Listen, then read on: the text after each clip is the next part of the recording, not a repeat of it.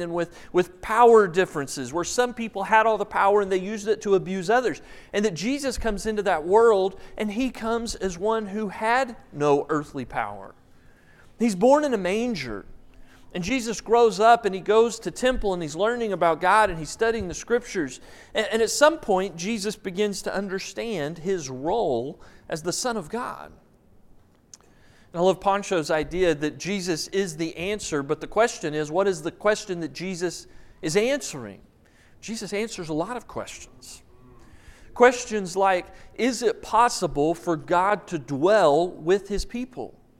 Because when we look at the Old Testament over and over again, what we see is that God's trying to have a relationship with His people, Israel, and they make it hard.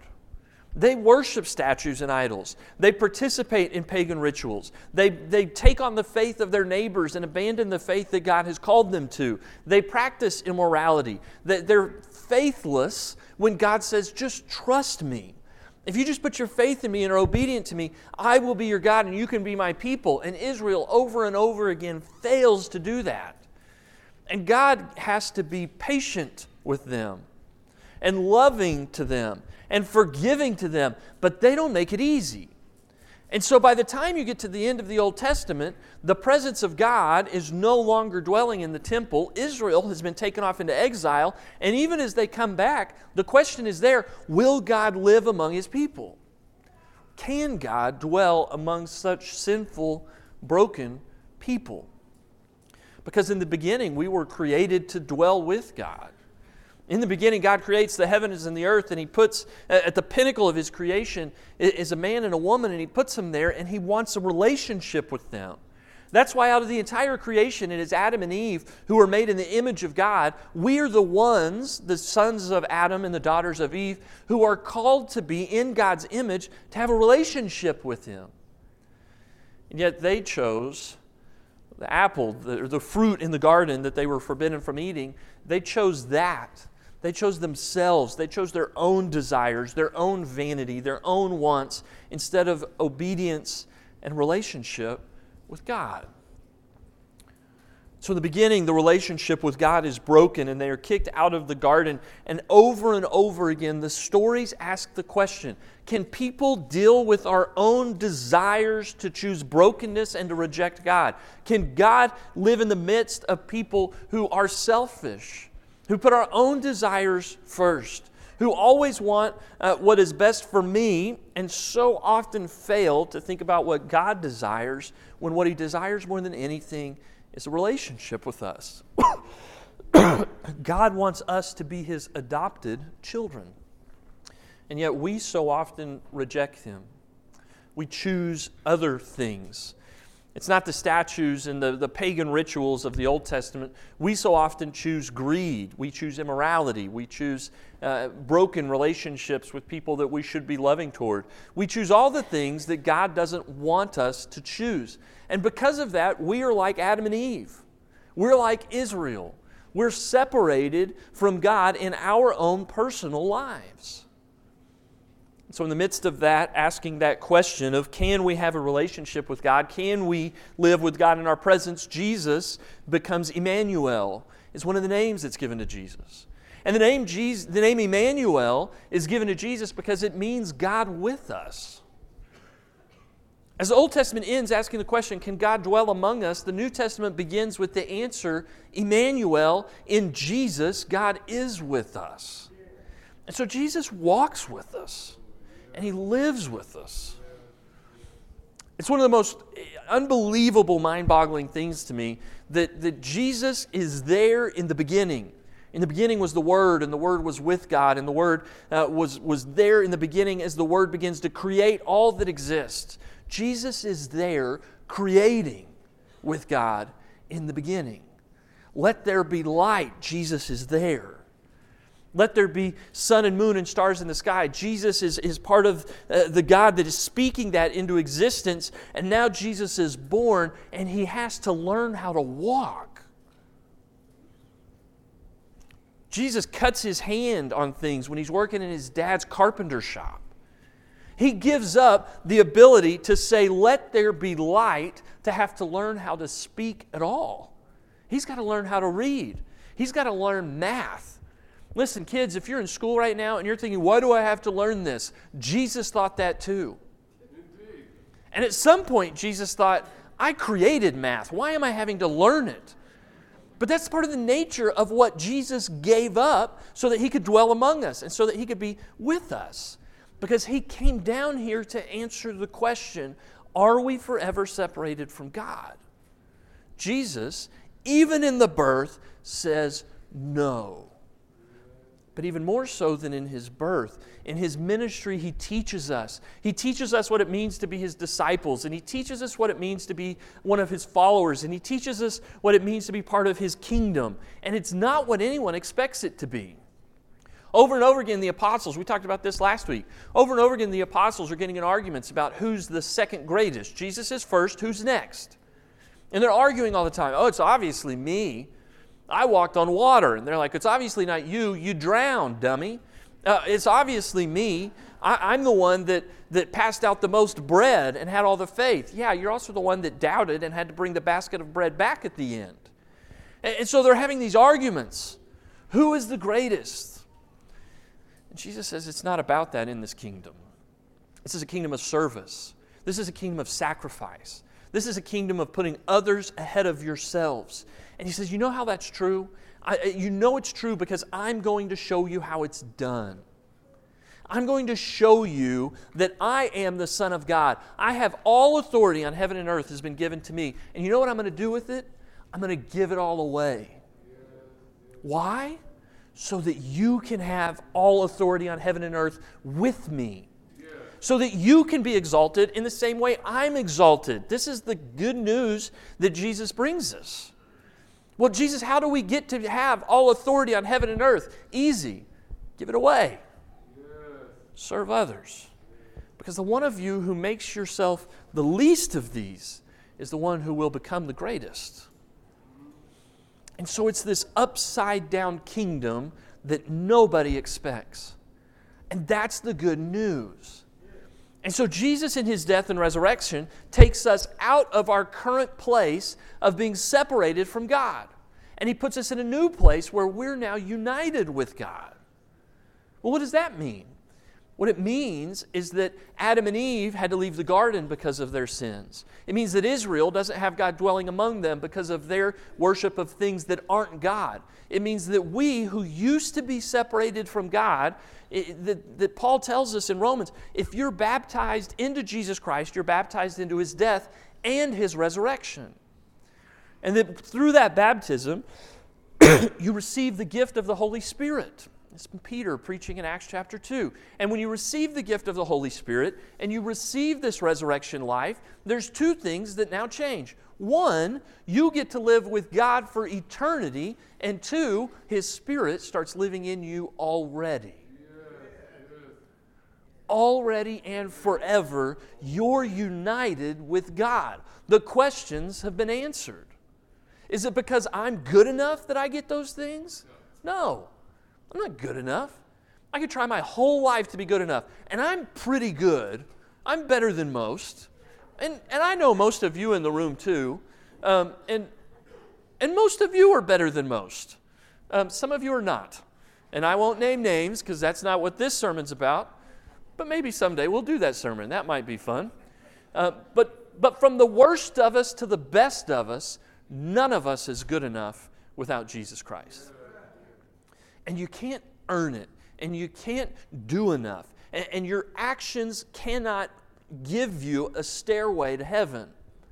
There is only one way. Jesus says it Himself. I am the way, the truth, and the life, and no one comes to the Father except through me. And so as Jesus offers us that ticket to heaven, you can't earn it, you can't buy it. You're only going to get there if you get it by going through Jesus Christ. And He pays the price for your ticket. We call this, in the church, we call it grace. This is the free gift of grace that God offers us through His Son's sacrifice on the cross and His resurrection, that we now are invited into His death and into His resurrection to receive eternal life in the Holy Spirit. This is what Christianity is all about. You cannot earn it. Jesus gives it to you for free. And then what? Then you choose to do stuff because of what Jesus did for you, demonstrated for you, how He taught us how to live, how He demonstrated how to live. Get busy.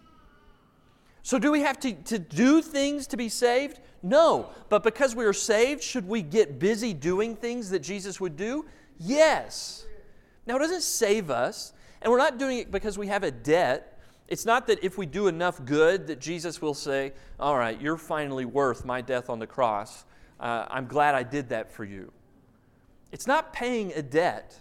What it is realizing that the Jesus way of living, the Jesus way of loving, the Jesus way of being in the world and changing the world is the best way to live. Why would you choose to live any other way?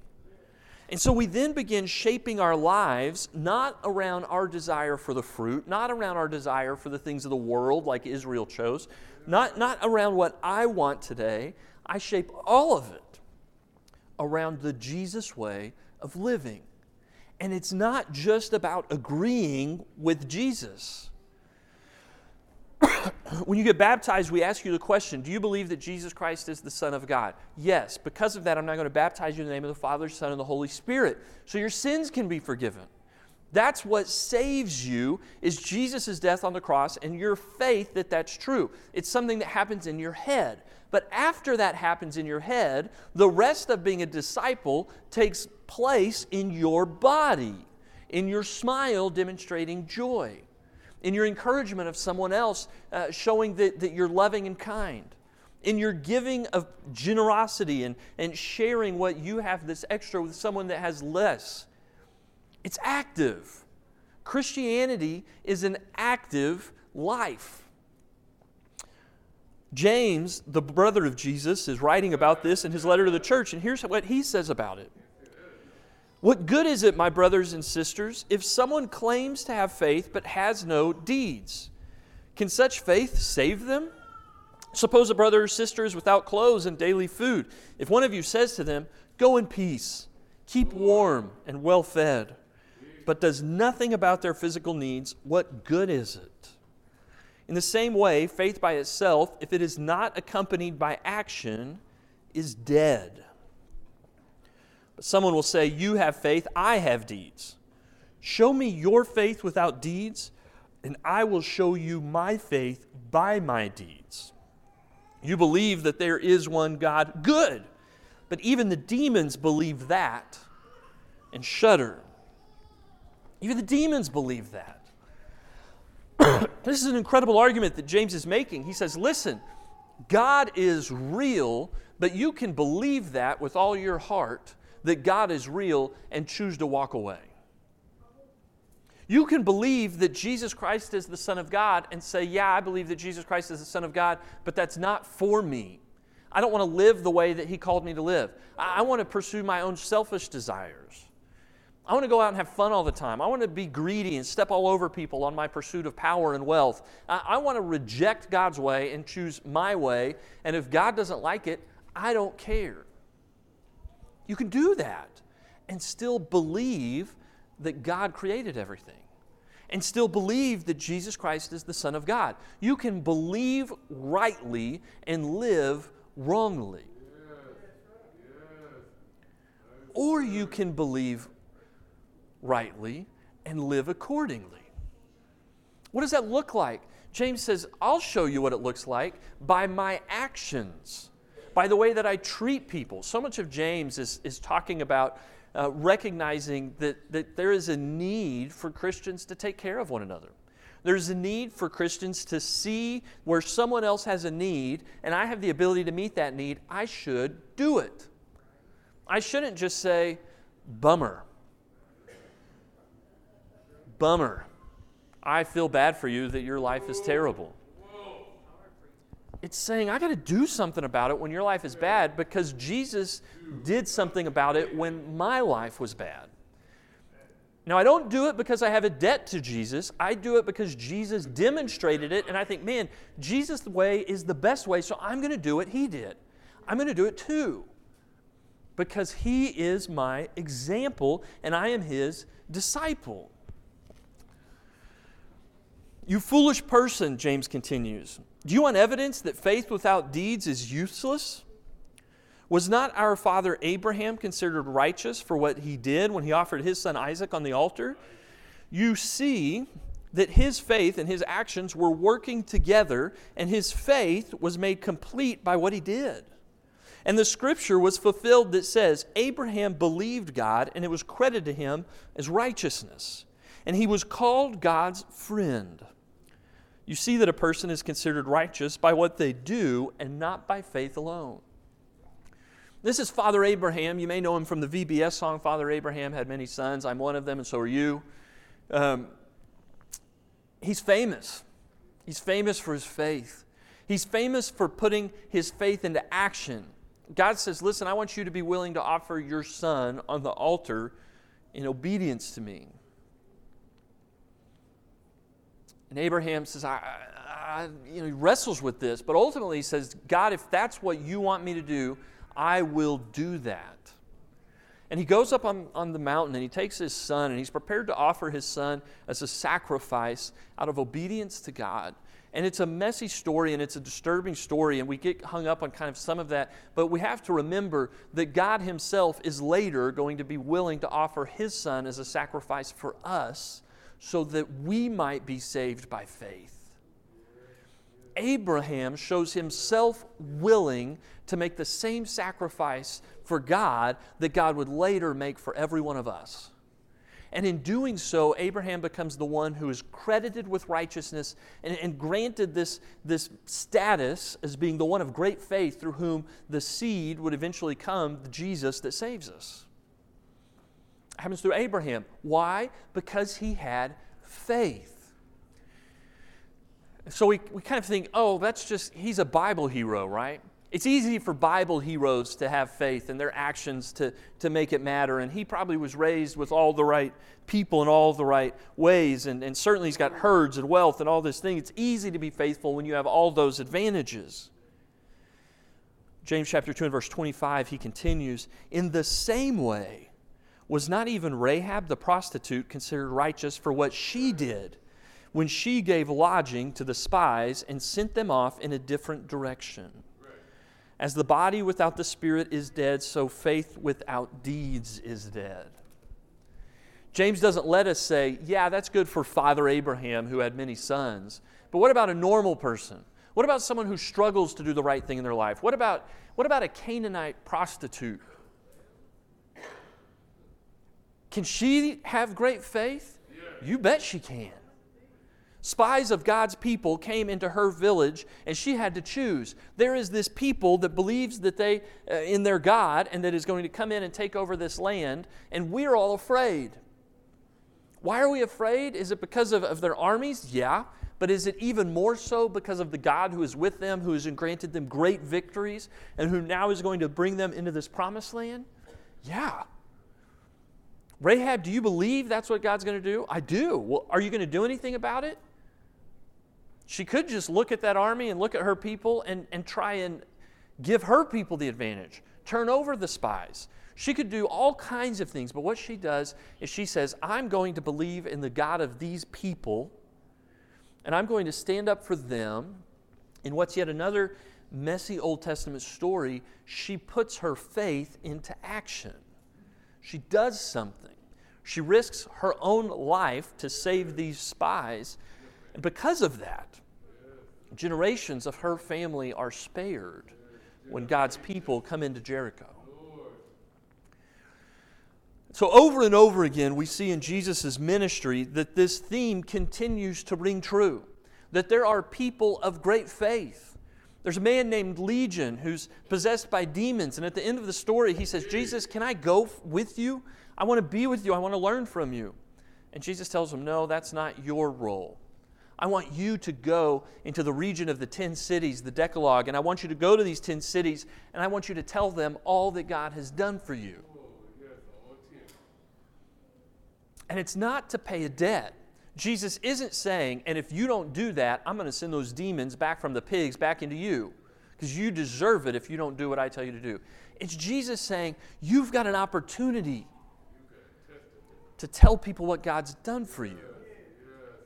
Jesus shows up at a well with a woman who's a Samaritan woman, and she's been married 5 times and living with another one that she's not married to.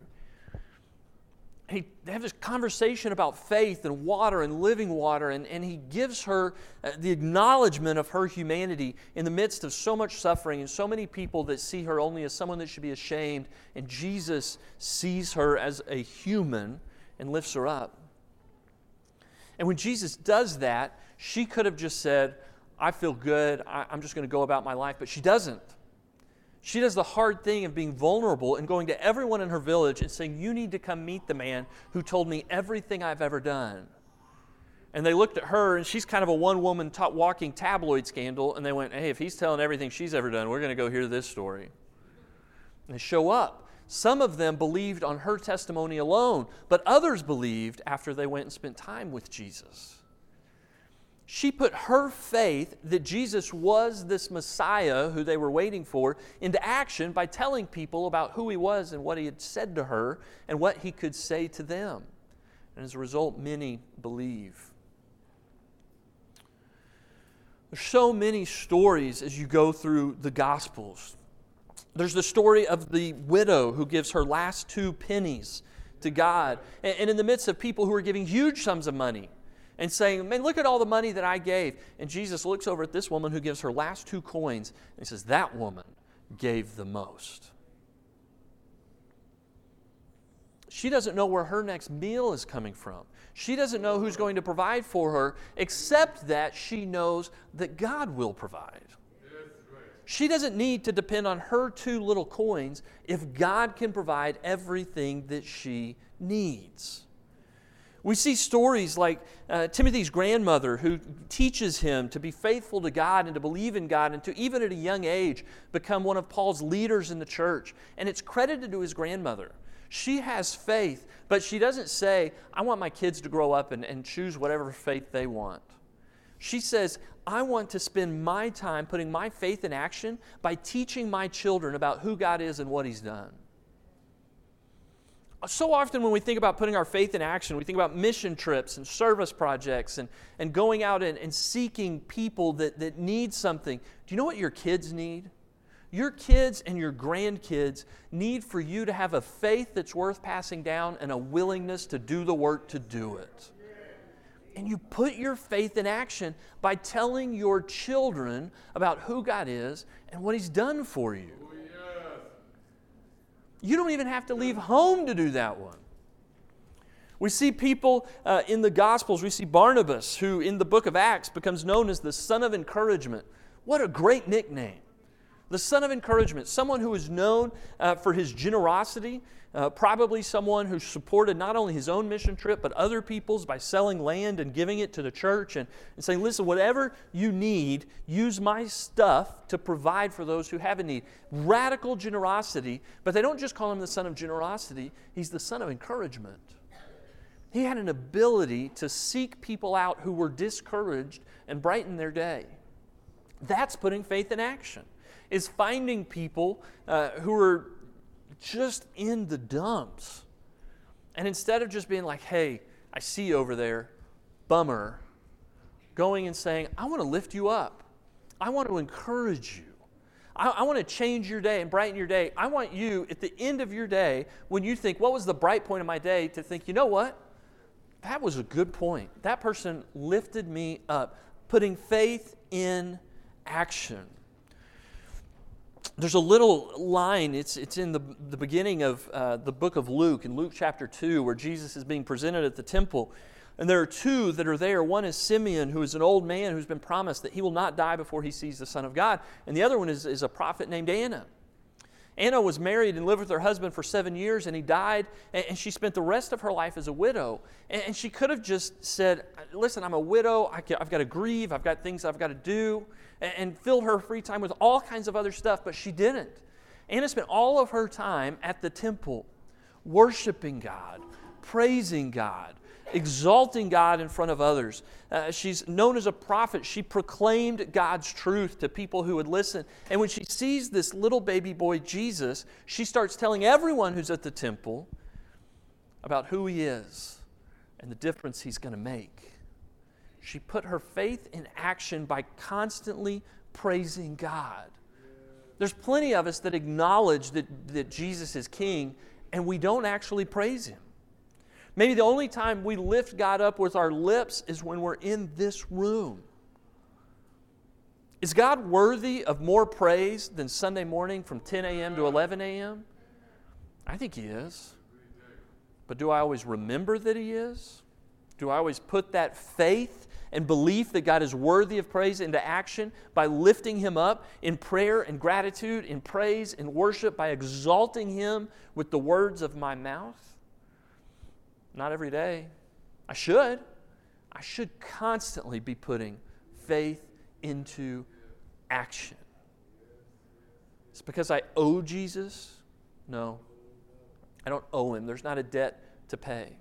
He's not holding it over me. I died for you. What are you going to do for me now?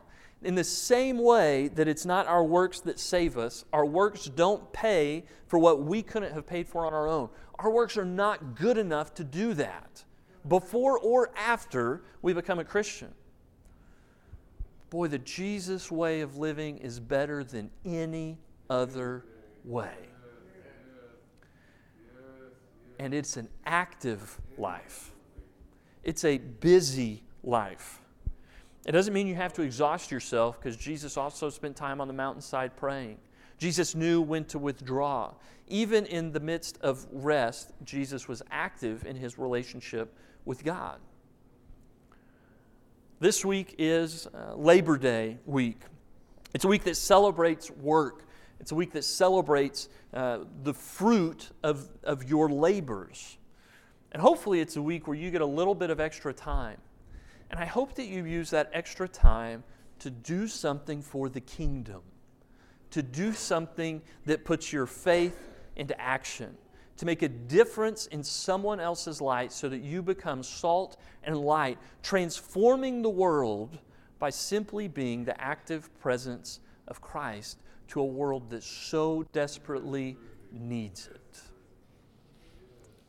This morning, if you need to respond to the gospel, the good news that Jesus Christ did die on the cross to save you so that you might live with God for eternity and have His Spirit dwelling in you even today, if you need to respond to that or have any other need, come forward as we stand and sing.